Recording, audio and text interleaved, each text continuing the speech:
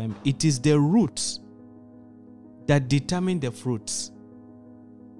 And in most cases, people judge a lot of people, like let's say Warren Buffett and all this. You have not seen their hustle. That those guys just sit in the they just sit in the office and they make things happen. How many people are sitting in their office and nothing is happening? But what they don't realize, it is the roots that will always determine their fruits. Because you don't know how many books that guy has read. So you calm yourself down.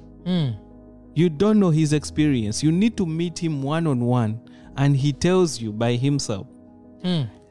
Why? Because you need to see if you can pay the price. Because the price never lie. Whoever is ready to give it, God routes the season to that person. You see, that's what I realize about God. He's not selfish.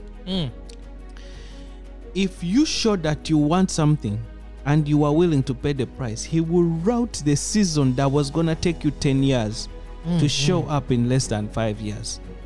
Why? Because you have made yourself the sacrifice.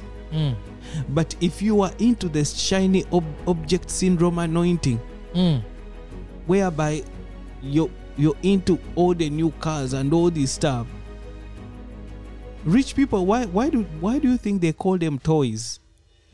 Because they are useless. Those are rich people toys. In fact, if you go talk to them, you will realize that their hearts are not focused on these toys. It is the people who are not having them that their minds is focused on these toys. Why? Because they had to become rich in the heart first before they even attained all this. This was a bonus. Their riches was not coming from material stuff. So it gets interesting. So your roots determines your fruits, and in your roots, most times we don't want to. We want the fruits. We want just to get the fruit. We want the fruit to appear right away.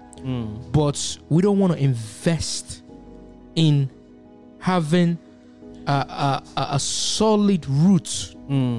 To have a solid root, time is needed. Skill is needed.